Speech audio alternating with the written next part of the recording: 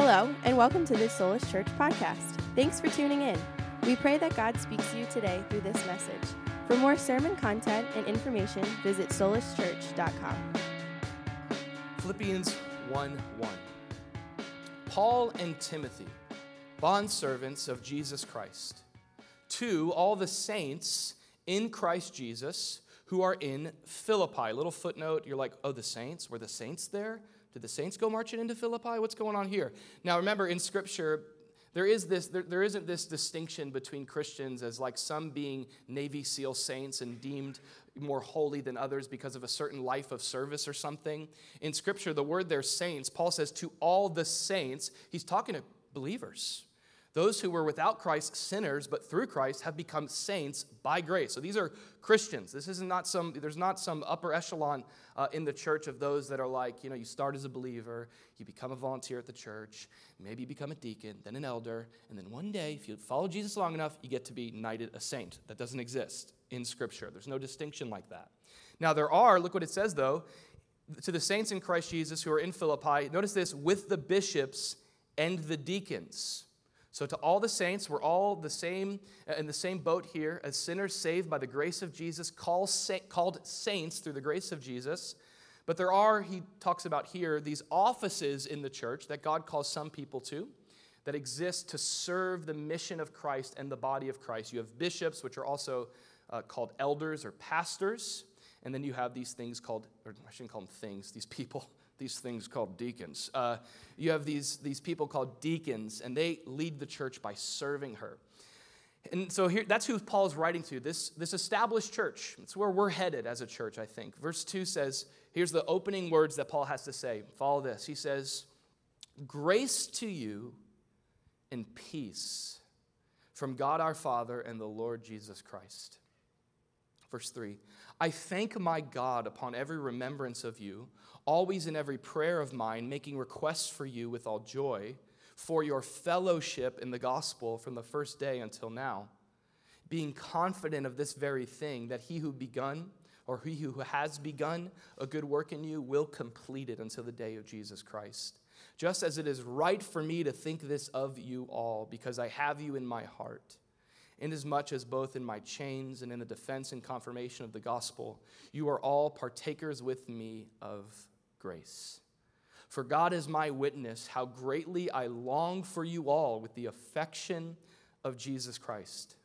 And this I pray, that your love may abound still more and more in knowledge and all discernment, that you may prove the things that are excellent, that you may be sincere and without offense to the day of Christ, being filled with the fruits of righteousness, which are by Jesus Christ, to the glory and praise of God. This is the word of God, to which we say, thanks be to God. Let's pray together. Lord, thanks for the gift of your word this morning, and that habit, that tradition of ours to declare gratitude to you for your word. It's meant to remind us of the amazing gift we have before us. Thank you, God. It shows us who you are. You're not a God who hides. You're not a God who lives in the dark, but you're a God who has revealed yourself to us. You have made yourself known. You've given us your word. You have come to us in the person of your Son, Jesus, who is the demonstration of your love, who is the Word made flesh. And so, God, that is the purpose of why we're here today, to behold who you are in a fresh way, to discover who you are and be changed by who you are. So, Holy Spirit, I offer the best efforts of my sermon to you, and I ask that you would now do your work. You'd help me get out of the way so that you could speak to us. We ask you to speak to us. I pray these things in Jesus' name. Amen. Amen. So this morning, if you're taking notes there, I got a sermon title for you. The title of the message today is The Horizontal Heart. The Horizontal Heart. Now, how fitting is it that today on Valentine's Day, a day where we celebrate love and hearts, how fitting is it that our text today leads us to a study of the heart and love? It's just perfect. I love how this worked itself out. Literally, today's message, before I even realized it was Valentine's Day, is all about our heart and love. It's perfect. That's what we see here in this text. Scripture emphasizes the same connection that our culture makes between hearts and love. Today is the day of hearts and love. All over my house this morning for the kids was hearts and love. All week long with Evie at school, she got to wear a dress to her Valentine's Day party. It was covered in hearts. Of course, she's full of love. Just this cultural sort of celebration that, again, mirrors a connection Scripture makes that we see here in the life of Paul, the heart and love. In this passage, we see Paul expressing his own deep love and affection, the love and affection that he has deep in his heart for the church at Philippi. Paul has like this fatherly heart towards this church, and he's expressing that. Even words that he uses there in verse 8, like, I have affection for you in Christ. And he says, I have you in my heart. What I would say about Paul in this passage is that Paul has a horizontal heart. Now, this is what I want to teach on today and kind of unpack and even use this text to explore a little bit more. But let's start right out the gate with a definition of what we see here with Paul and what we mean by this phrase, a horizontal heart. Go ahead and write this down. What is a horizontal heart modeled here by Paul? A horizontal heart is a heart that has been so impacted and transformed by the love of God in Christ that it begins to turn outward in display of that same love toward others. A horizontal heart. A heart that has been so impacted by the love of God in Christ. Not just the mind that knows it intellectually, that can articulate the doctrines of grace theologically, but a heart that has been so truly impacted. I think of Romans 5, the love of God is poured out in our hearts by the Holy Spirit. And that heart that's so impacted by this love in Christ, it turns horizontal. It begins to turn outward in display of that very same love towards others. It starts to reflect it. Now, let's unpack a few biblical theological concepts that are in this definition and in this idea and also here in this text. I think first what we want to point out is this idea of a transformed life. That's what we talk about here, a heart that's transformed. Last week we looked at the Apostle Paul as probably the greatest example in history of someone's life who was just radically transformed by Jesus. That's what we all want, amen? We all want to surrender our own course of life, and we want to allow Jesus to transform us towards what he has for our lives.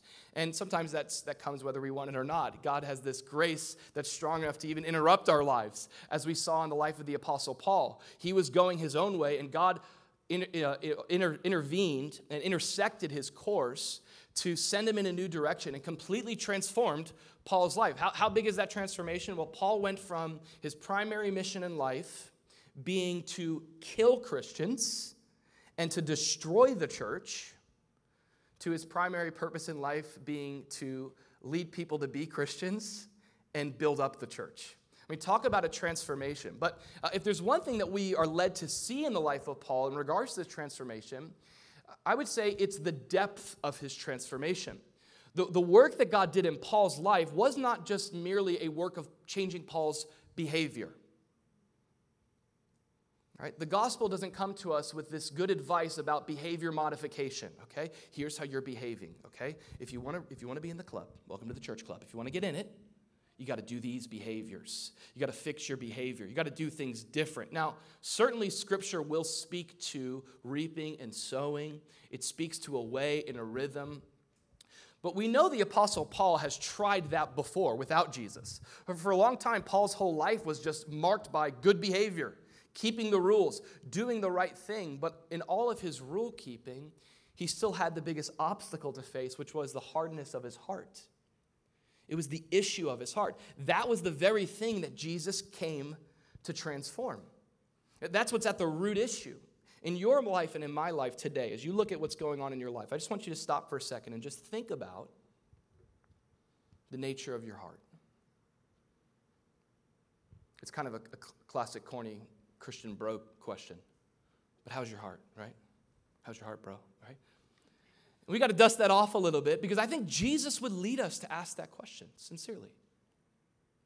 How's your heart? What's the nature of your heart? I'm not just asking if you're doing Christian things, but is there within your heart a love for God?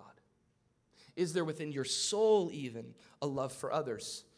Now, Jesus taught this principle about the heart of the matter being the matter of the heart. Jesus taught on this. In Matthew 15, Jesus, he teaches and elaborates on this point. He says, the things which proceed out of your mouth even, they come from your heart, and that's what defiles a man. So whatever's coming out of your mouth is, Jesus says, is usually a revealer of what's deep down in your heart. That's the real issue. All right, if you have a speech issue, what you really have is a heart issue, right? So Jesus says that's where it's coming from. He goes on to a couple other examples. In verse 19, he says, for out of the heart proceed evil thoughts. Murders. Isn't that interesting? Murder, what is it? It's a heart issue, Jesus says. Killing people, heart issue. Adulteries, fornications, thefts, false witnesses, blasphemies, all the different sins that flow from our life, all the brokenness that we face in our trajectory of life, it can be traced back to our hearts. If you read the Sermon on the Mount, which I would highly recommend you do, Matthew 5 through 7, you see Jesus gives his own master class on this concept. He'll talk about adultery actually being a heart issue, right?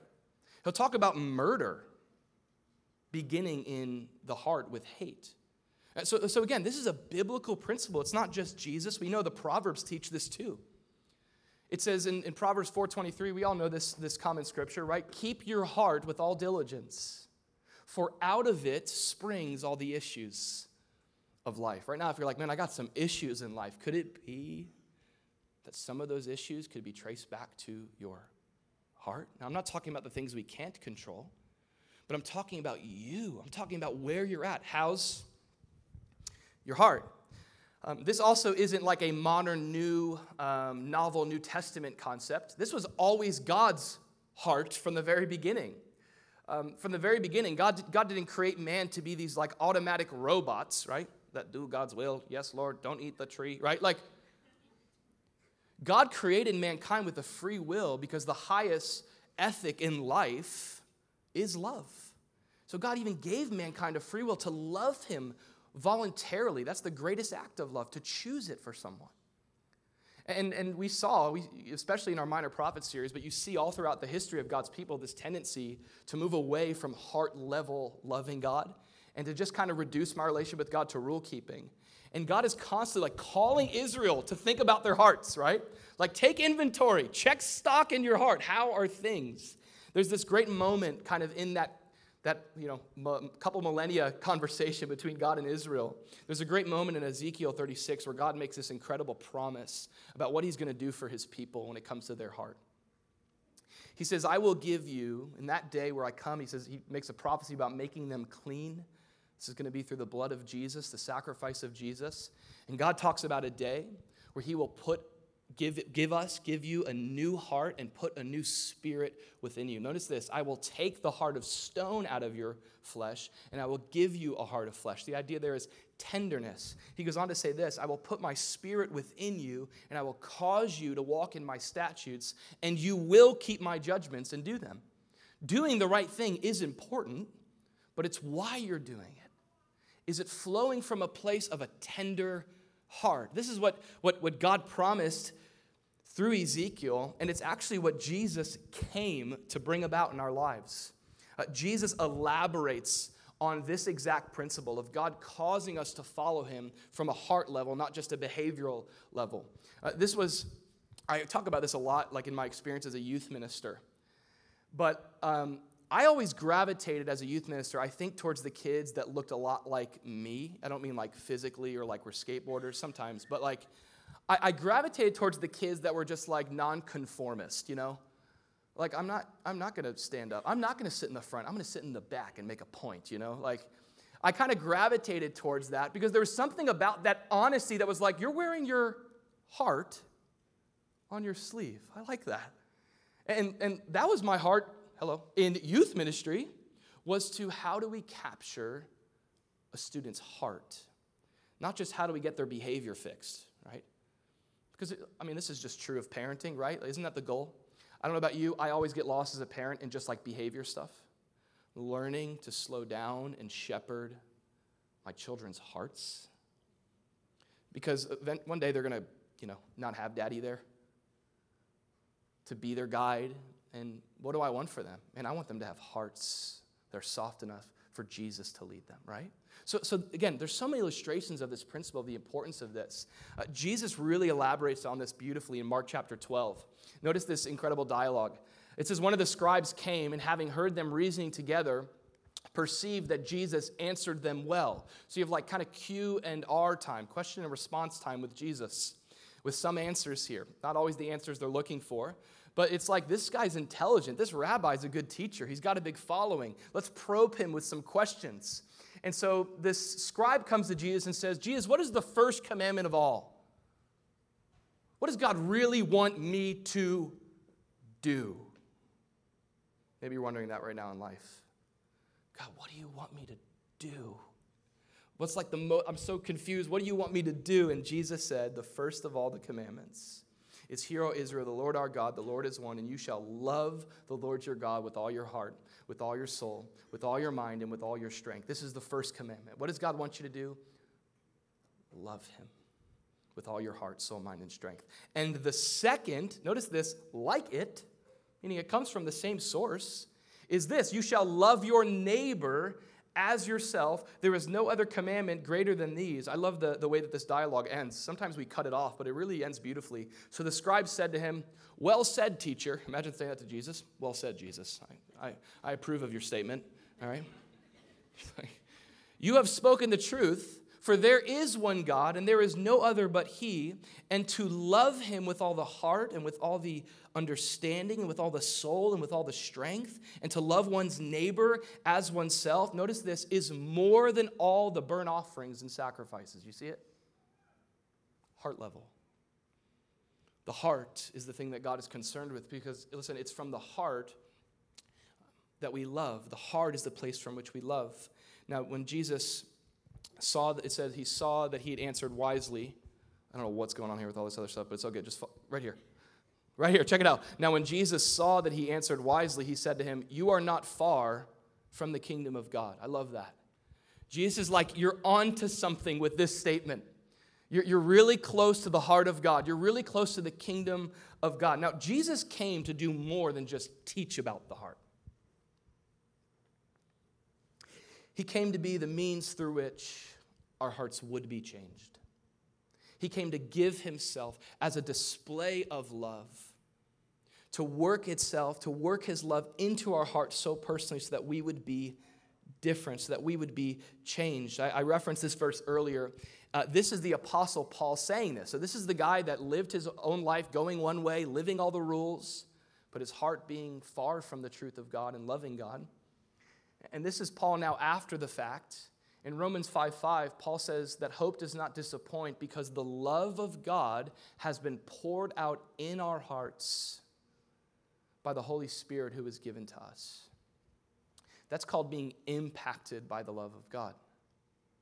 This is what it looks like to move beyond what I can tell you about the love of God and actually saying that's true for me.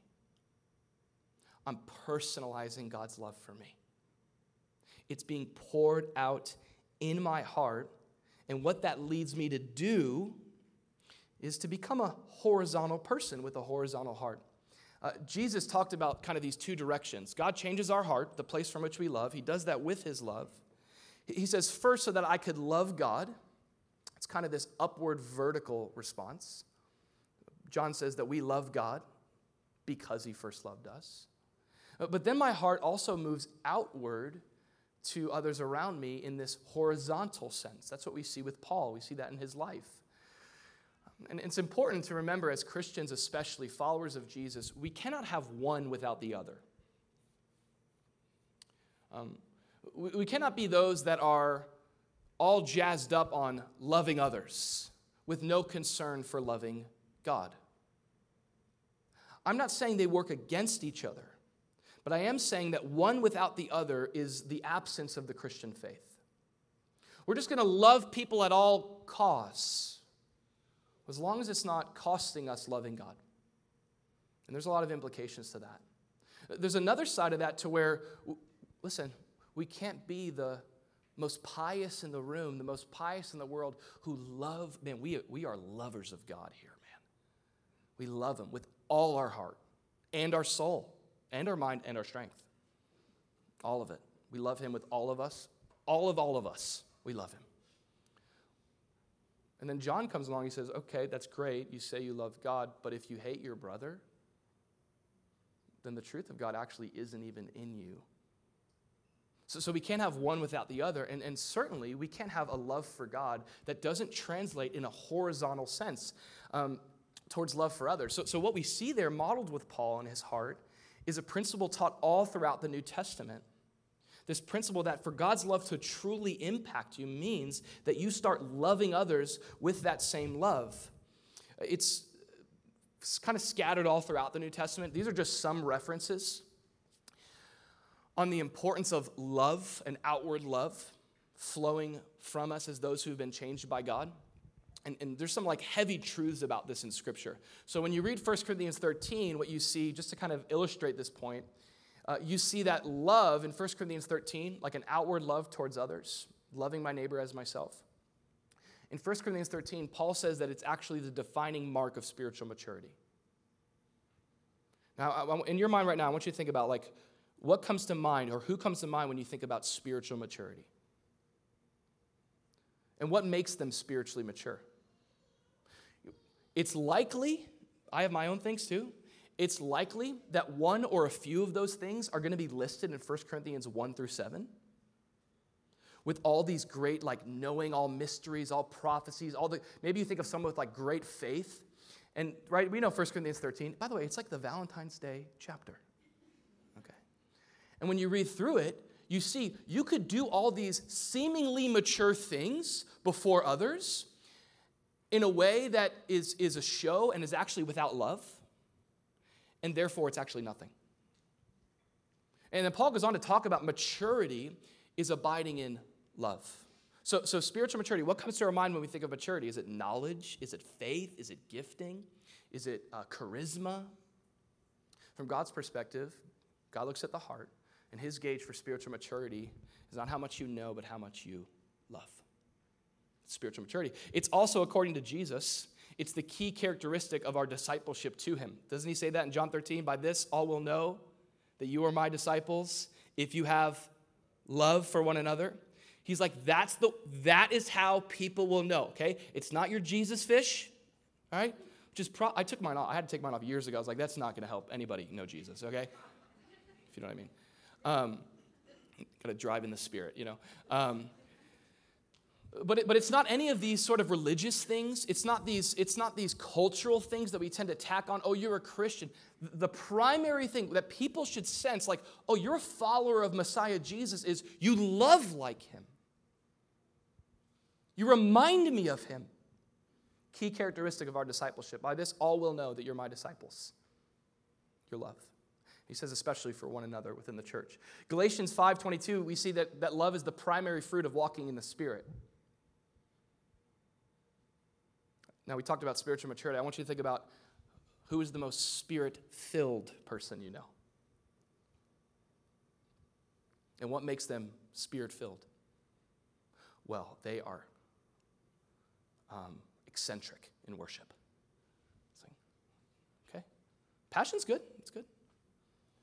But is it that they love, right? Galatians 5:22, but the fruit of the Spirit is love. Isn't that interesting? According to Paul, the greatest evidence of you being filled with the Spirit is not how high you can jump. It's how straight you can walk. It's how loving you are. It's a fruit of the Spirit. It's what the Spirit is seeking to produce in our lives. And then lastly, this is probably the hardest one because of how like black and white John can be at the end of his life. He's just like, I'm speaking the truth. I don't care what anybody says. I'm about to die.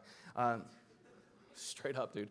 And 1 John 4:7 and 8, we see that love is the ultimate evidence of relationship with God. He said, beloved, let us love one another, for love is of God. And if anyone does not love, he does not know God. He says, for God is love. So how do I display that I actually know God? Not in what I say, but in how I love, okay? So we see this, man, that the horizontal dimension to how our hearts have been changed, to not just move upward in response to God, but to move outward in love towards others. It is a central piece of following Jesus. And Paul models it so well in this passage that we read. In this passage, as we look at this again, go back to Philippians 1, Paul gives us a couple keys of this horizontal heart that he has. He gives us 3 key pieces of a horizontal heart. Is this not the most Valentine's message you've ever heard? These are the pieces of Paul's heart right here. Come on, all right? Key pieces of Paul's horizontal heart. We see that Paul has, what does this look like in our lives? Now that we understand that theological foundation, that God is taking us, always taking us towards love.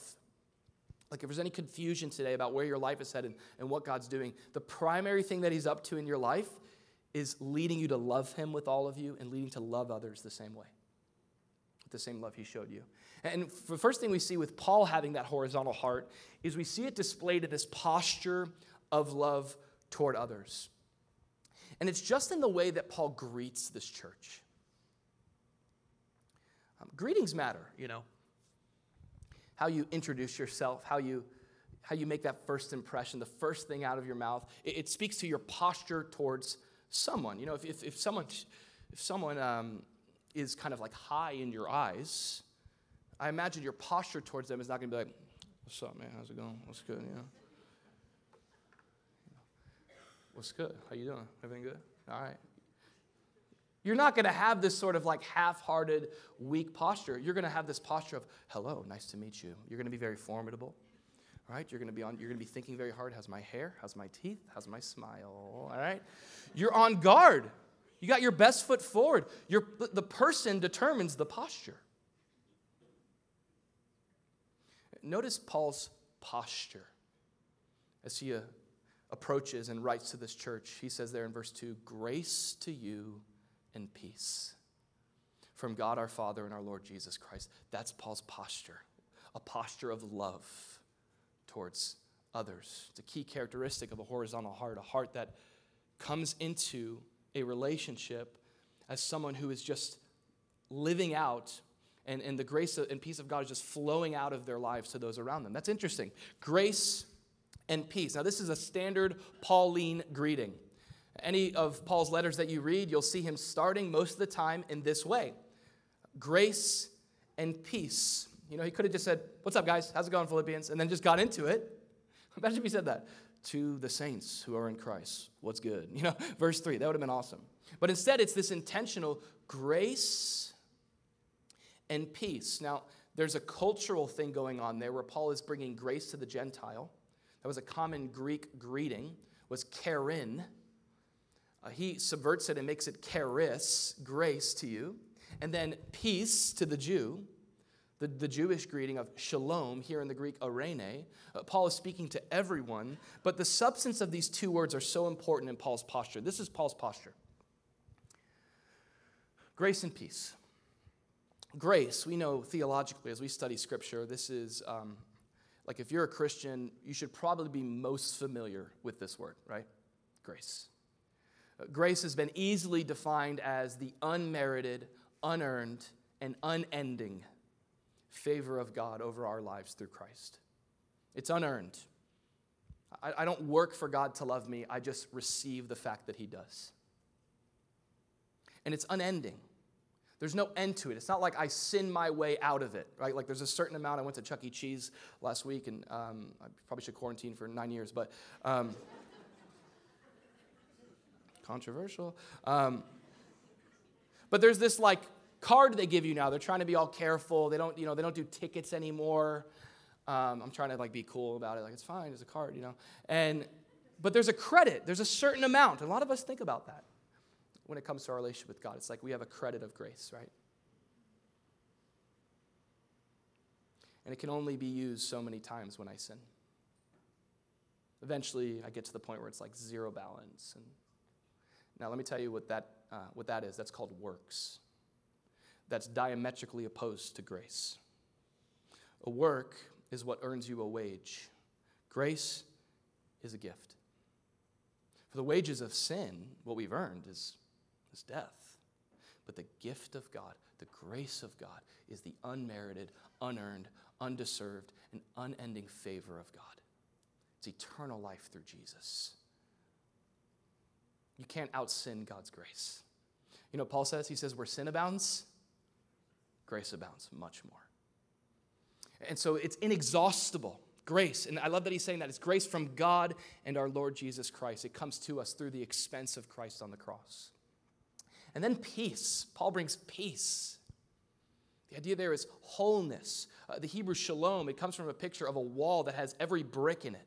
If there was a concrete wall, a fortress around a city, around a refuge, and there was a brick missing from the wall, it was lacking shalom. It was lacking wholeness. It was lacking peace. It was always meant to, anytime in a Hebrew greeting, as shalom was given in Hebrew culture, it was always meant to bring to memory the Garden of Eden, where everything was right, where everything was whole, where sin didn't break our connection with God, where sin didn't break our connection with each other. And the result of that was we weren't broken inside. But Paul says, peace to you from Jesus. Now, it's important to notice that grace comes before peace. You cannot have the peace of God without the grace of God. We have peace with God because of the grace of God. And if you try to fight that order, you will not find peace. And you certainly won't find grace trying to work for it. So grace comes first, and it brings us into the peace of God. But what's so amazing about Paul saying this in his greeting is he's not just giving a theological point. Paul is saying, notice it there, grace to you and peace from God our Father. It's grace and peace to you. These truths come to you from God, but in him bringing that greeting, he's saying through me. Grace and peace to you from God through me. It's his posture. Now, we just unpacked the theological implications of this for us personally, but let me ask you, is this people's reputation of you personally? Is this your posture? Are you a vessel? Am I a vessel like Paul is here with this posture of grace and peace? That's what he's saying here. Grace and peace, grace and peace. Sometimes I have to evaluate this in my life because I find other things that start to flow out of me instead of grace and peace. Maybe for grace, for example, I can maybe tend to be naturally more law-based towards others, right? Like, do more, try harder, kind of like kick them when they're down. Like, I expected more of you, which all that leads to is just like a short stint of trying harder again and then falling short again, right? There's no sustaining power in works and law. But Paul is saying, let grace come through me. Paul elaborates on this in Ephesians. He says, for by grace you have been saved through faith. It's not of yourselves, it's the gift of God.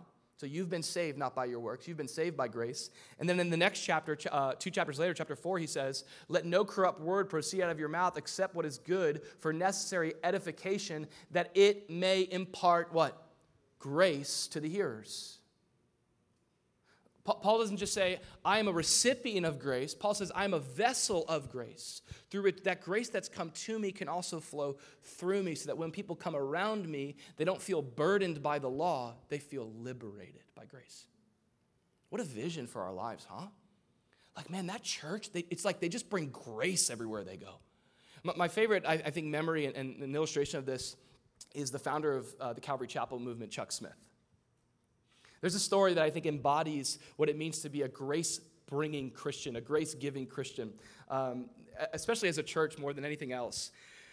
During the 60s, the Jesus movement is happening, and you have a guy named Chuck Smith who's decades older than the hippies he's reaching.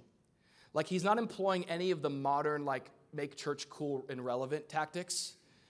He's just an old guy who actually is doing the most relevant thing, which is genuinely loving people, right? And so he's teaching the Bible simply. People are coming to Christ, and they're packing out these churches with these hippies who are coming off of like days and maybe nights on the streets, at the beach, surfing, and they're coming into the churches. They're having these church meetings, and they're making a mess in the church, like my kids in my living room. I mean, they're coming in and just trashing everything. And it starts to become a problem to the facility. And the elders of the church, they go to Chuck. They go, Chuck, well, hey, Chuck, it's great. You're reaching the hippies. Praise the Lord. God bless you. Here's the thing, though. They're dirty, okay? All right. Have you seen the rugs? He says we've been vacuuming them every week. Have you seen the bags? See what's in those things? Like, it's a mess. And Chuck Smith, he turns to the elders and he goes, He goes, let's rip out the rugs. We got to keep the rugs clean. No, we don't. Take the rugs out. Let's not say, hey, hippies, we need to have you kind of morph into what we would expect of your behavior here. Okay. Law. He just says, let's just lavish them with love and grace. Let's meet them where they are. Let's not say that their mess is an obstacle to our ministry. Let's welcome the mess as God's welcomed our mess. Let's bring them in and say, let's get the rugs out of the way then. Rip out the rugs. Well, it's concrete. Who cares? Bring them in. What a great display of what we're called to do, imparting grace and peace. The other thing, of course, is peace. And Scripture is just filled with this call that we have in our lives, not to be strife starters, but peacemakers. Jesus taught us that blessed are the peacemakers. In Hebrews 12, Paul elaborates on this. He says, pursue peace with all people and holiness, without which no one will see the Lord. What an incredible call on our lives. The contrast of this in Hebrews of being those that pursue peace, we've been brought to peace with God. We seek to bring peace to others. The contrast is Romans 13, where Paul says, let us walk properly as in the day, not in revelry and drunkenness, not in lewdness and lust. Notice this, not in strife and envy. All right, so is your posture most of the time, is it grace and peace, or maybe is it law and strife? This sort of habit that Paul talks about, this tendency to walk as a contentious person. Like you have fun when you're having a quarrel. Like you naturally are predisposed to a conflict and an issue. And Paul's like, that's not how we're called to walk anymore. The calling, again, is to pursue peace. It's not to wait for it, it's to chase after it with that same grace and love of God. So that's Paul's posture. I would ask you this simple question, and you could ask yourself this. Does grace and peace flow from your life? Do you have a horizontal heart through which grace and peace can flow? And if not, here's a follow-up question. Is the grace and peace of God flowing into your life? Is grace and peace flowing from your life? Follow-up question. If not, is the grace and peace of God flowing into your life? And perhaps that's where the stopgap is happening. Perhaps there's a lack of grace and peace that you have towards others because you don't really know what it's like to receive grace from God, and you need to. You haven't fully grasped the peace that God has given you, and you need to. Grace and peace. There's more than a posture. There's also this perspective of love about others. So he talks about this greeting of grace and peace, but notice Paul's perspective. That's the next thing we read in there. In verse 7, he talks about how it's right for me to think this of you because of you all. I think when it really comes down to what love really looks like, I think in its simplest form, it's a posture of grace and peace, but it's also thoughts that are kind, right? Like just simply. Like most of my unloving sins are what I think about people. Anybody else? Just me. Just me and Lynn. Thanks, Lynn. All right? Always count on Lynn.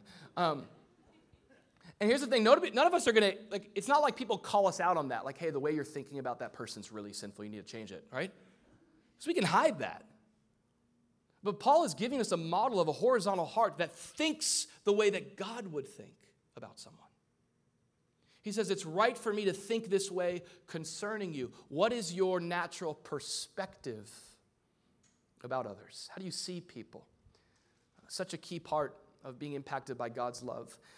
When we go through this incredible section here, it's amazing to see the different things that Paul felt. Did you notice there in verse 3, the first thing we see Paul feeling about this church is he feels this joyful gratitude for them and their fellowship in the gospel. He says, every time I think about you, I thank my God upon every remembrance of you. He says, always in every prayer of mine, making requests for you with all joy. Remember, Paul's in jail. He's like, I'm in jail here, and I just can't stop thinking about you. And every time I think about you, I just get so happy. He's like, chained, like, that's where he's at. Look at this joy in his heart, in the way that he sees his brothers and sisters in Christ. He says, I can't stop thanking God for you with all joy. Notice what for your fellowship in the gospel. Here's Paul's perspective towards them. He feels great gratitude in his heart, even in a jail cell. The gratitude is like distracting him from where he is because of how thankful he is. Listen, for Christian fellowship. I pray that we could all in some way say, man, I am so thankful for this person's fellowship in the gospel. We all need to be able to say that church is not just a service I attend, but it's a community I'm a part of through Christ. And even when I'm in my deepest, darkest dungeon, I can say, God, this is hard. God, this sucks, but thank you. Thank you for the community you surround me with. God, thank you for the people in my life. Have you felt that way? I've been there before. I'm like, yo, this is horrible. And there's times where I just go home to my family. I'm like, well, at least I have you, you know. Just look at my kids. They're like, Dad, this is weird. Can you please, like, yeah, I have you.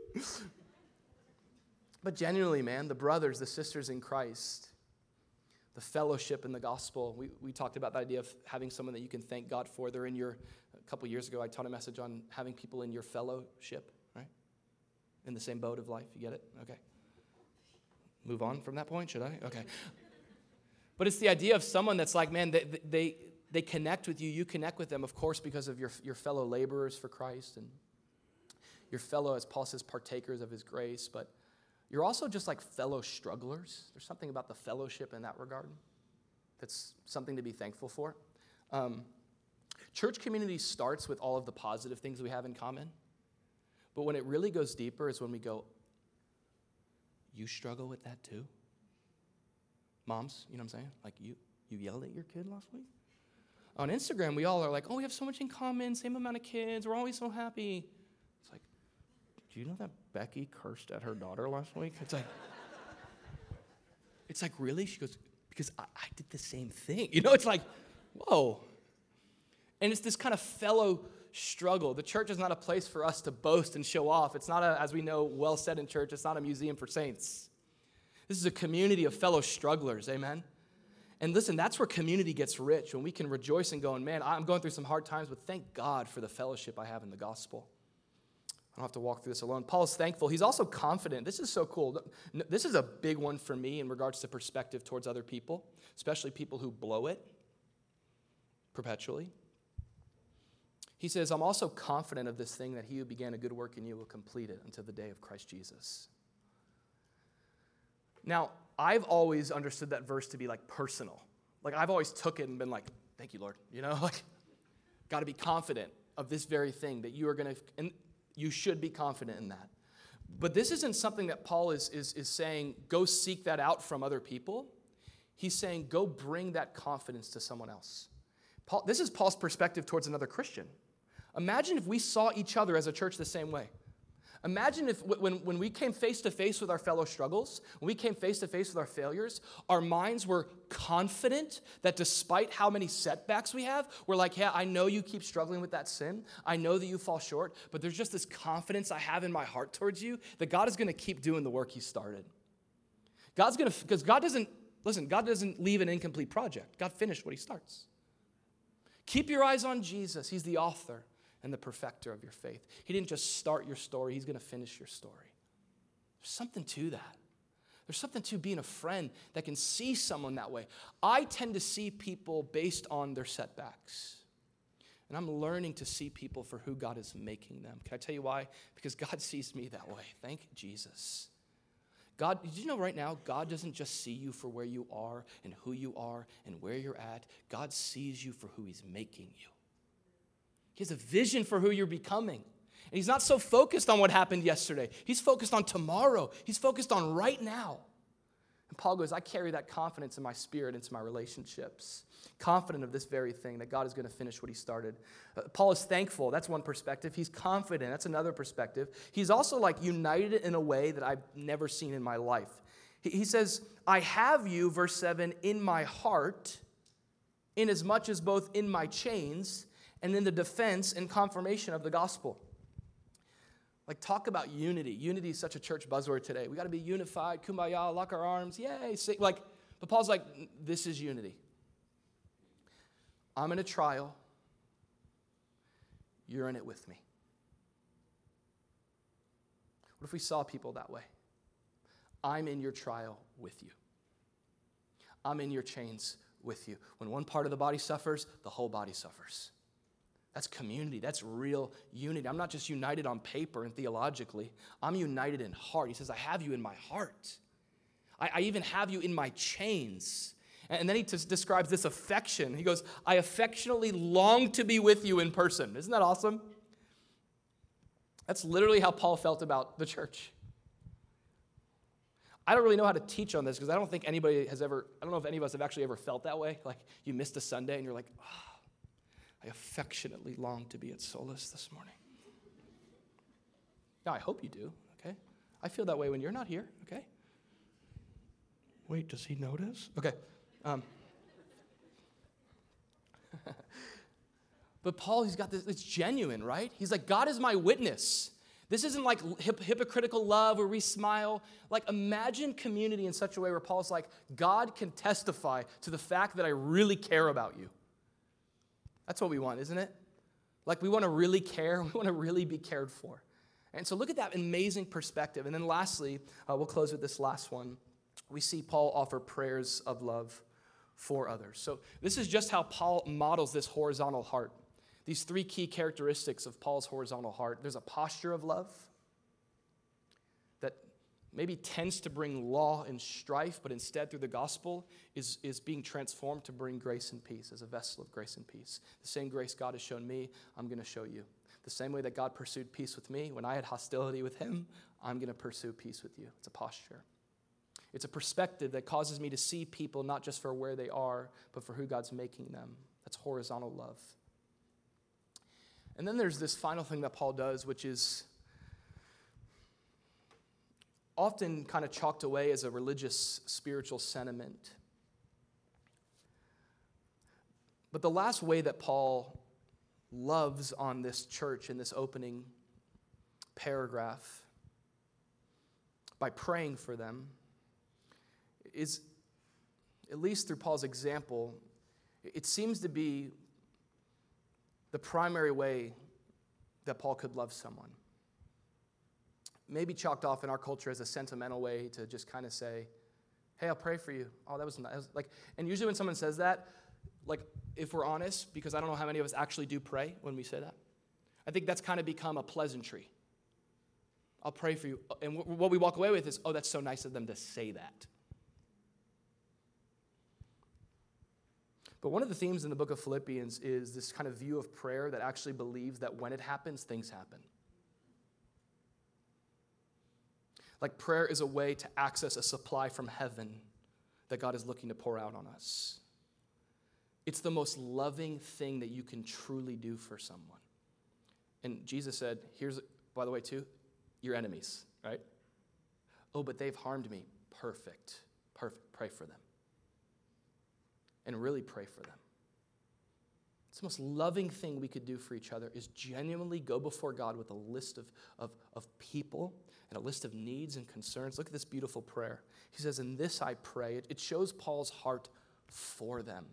And like God will grow your heart for people when you're praying for people. He really will. This I pray, that your love may abound still more and more in all knowledge and discernment. So Paul has these three that's that he prays for them. First, he prays that they would abound in love more and more, which I think is so cool that he's not like, oh, you're loving, you're good, you did it. You became a Christian, you're loving now. You're walking in the horizontalness. Good job, right? He goes, no, I pray that your love would continue to abound and grow more and more. So if right now you're like, man, this message was, was good for others and, love. He needs a word on love, Like, maybe you're like, because I'm pretty loving, Paul's like, I'm praying for you that you would abound in love more and more. The idea there is like a river that's overflowing beyond the banks into the valleys below. Just overflowing with love. I think this is what's needed, by the way, for our church to be effective in this community, in this time. What does our world need? They need like overflowing love. People that really well up with it. So he's like, I pray that you would love in a way that's abounding. Notice what he says. This is really important, that your love would abound in knowledge and all discernment. This is really important. We don't love God ignorantly. We love God in knowledge. In fact, you don't really love someone if you don't take the time to get to know them. Husbands, right? We got to get to know our wives. Like if you're married now 6 years, you don't know her favorite dish, let's go. Valentine's Day, step it up. Come on, all right? Part of loving someone is knowing them. So, and by the way, too, like we aren't loving God if we don't know who he is in truth. Theology matters with our love for God. Otherwise, we're just loving a God of our own making. That's not love. So knowledge is important to love. Discernment, he says. Discernment is central to love. An undiscerning love just kind of gives away and gives away and gives away and gives away and gives away. Doesn't ever create any boundaries. Doesn't create any parameters. Discerning love. Isn't that interesting? You've been in a relationship like that where you got to pray, God, I love this person, but give me discernment to love them the way you want me to. Discerning love is so important. He closes with that you may approve the things that are excellent, that you not be distracted, that you be sincere and without offense to the day of Christ. And I love this last one, that you be filled with the fruits of righteousness, which are by Christ Jesus to the praise and glory of God. The way that Paul ends this, I'll invite the band to come out, we'll close out here, is Paul's prayer for this church as an expression of his love for them is that they would live fruitful lives. And he's taking a page here in verse 11? He's taking a page right out of John 15 where Jesus is teaching about fruitfulness. And Jesus is teaching the same principle that Paul says here in verse 11, that we bear fruits to the glory and praise of God. You know, we don't bear fruit to go, look at my fruit. Hey-oh, I'm a fruitful man, right? We bear fruit for the glory of God. Jesus said, by this my Father is glorified, that you bear much fruit. It's for his glory. But there's another key point that he makes here. He says that the fruits that God wants to produce in our lives, listen, even the fruit of love, he says it's by Christ Jesus. There can be such a tendency with a topic like this and a message like this to go, how do I love more this week? I got to abound. Got to love harder. Paul says, love is fruit by Christ Jesus. How do I love this week? By Christ Jesus. In other words, you and I don't have what it takes to love in the way that God has called us to. But notice Jesus in John 15. I love this. We'll leave this up here as we close this song. As the Father loved me, Jesus said, I also have loved you. Abide in my love. This is where the heart's changed. God's love works inwardly. That same love, imagine this, the same love with which the Father loved the Son has been lavished upon your life. Behold, what manner of love the Father has bestowed on us, that we shall be called children of God. Jesus says, here's what you got to do. Remain in that. Come back to my love for you. And let the fruits of love in your life be by me. As you seek to love me, you seek to love others, ultimately abide in my love. Amen. Thanks again for tuning in. We pray that you were blessed by today's message. If you'd like to visit us in person, we gather at Don Estridge High Tech Middle School in Boca Raton, Florida, every Sunday morning at 10 a.m. For more sermon content and information, you can check out solaschurch.com.